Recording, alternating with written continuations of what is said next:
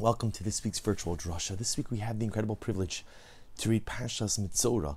And Mitzorah continues on the topic that we began in last week's Parshas Tazria regarding the individual, the Ish, stricken with tzara'as, the individual who is spiritually ill, the individual who is engaged in negative behaviors, and as a result is afflicted with tzara'as, this physical malady, but really represents a state of spiritual illness. And in Parshas Mitzorah, the Torah focuses on the purification of this individual. And so the Torah says, and this is in Parak Yudalid Pasuk Daled, chapter 14, verse 4, V'tziva hakoyin v'lakach lamitaher shtei tziporim chayos toros ve'etz erez ushniso la'as ve'ezov.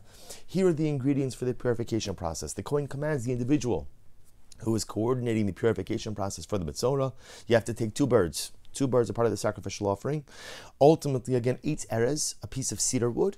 Shnito la'as, ultimately a piece of red wool, or a piece of wool, we'll call it. Ve'ezov, and ezov is a hyssop plant, small little plant. So Rashi HaKadosh says something amazing. Rashi says there must be a symbolism to all of these things. So Rashi says, why does he take a piece of cedar wood? Remember again, the erez, the cedar tree, is a large and mighty tree. Why does a person speak Lashon Hara? Remember, the person contracted tzara'as according to the Gemara because they spoke Lashon Hara. So why does a person speak Lashon Hara? Why does a person feel a need to slander another? So sometimes it can be a feeling of an inferiority, but sometimes it's just good old arrogance. I just feel like I'm better than someone else. So because I feel like I'm better, I have the right to talk about them. I have a right to demean them. There's gaiva. There's gaiva. So included in the purification process is the cedar tree. Ultimately, again, highlighting the idea that at the root of the mistake, at the root of the chait of the Mitzorah was gaiva, was arrogance. On the flip side, what do you have? Again, you have the ezov, the hyssop plant. The hyssop plant is a tiny little plant, small plant. So, on the most basic level, according to Rashi, Rashi seems to say that these two ingredients are there to kind of highlight what I am and what I need to be. What I am is unfortunately arrogant like a cedar. What I need to be is as humble, ultimately, as the hyssop plant. But there is a beautiful idea by the Chidush HaRim, the Ger Rebbe. And the Rebbe says, but here's the problem. Everything included in the purification process, I would think, really speaks to the mistake, right? The goal of purification is to remedy the mistake and seems to address the core of the mistake. So at the end of the day, I understand, says the Chidush HaRim, the need to include the cedar tree, because gaiva, arrogance, could be a driving force in a person speaking Lashon Hara. But ultimately, the hyssop plant seems like a good thing. Remember, even as Rashi says, my goal is to emulate the hyssop plant, to be low, not be lowly, I mean lack of self-worth, but to be humble. But why is it included in the purification process of the Mitzorah, asks the Chidush HaRim?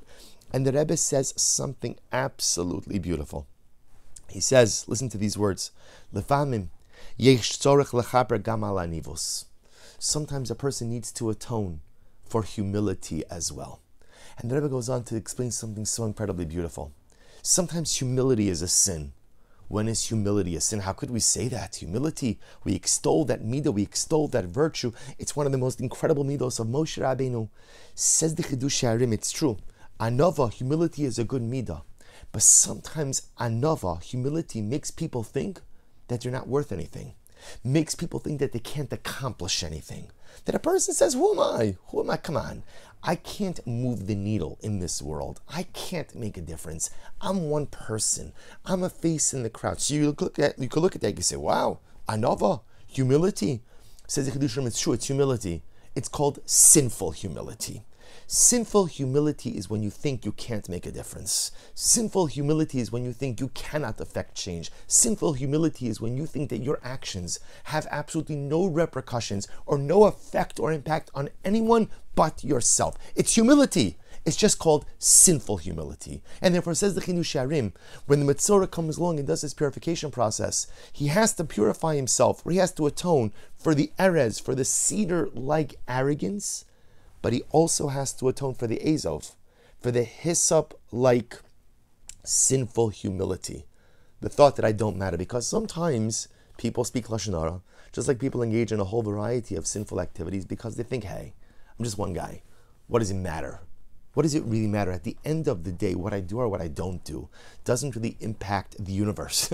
Doesn't even impact, my immediate Dalet Amas. Doesn't impact anyone outside of me.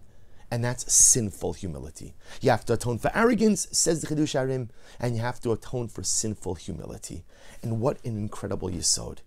That as sinful as arrogance is, so excessive humility to the point that I think my actions don't matter, that's an Aveira also.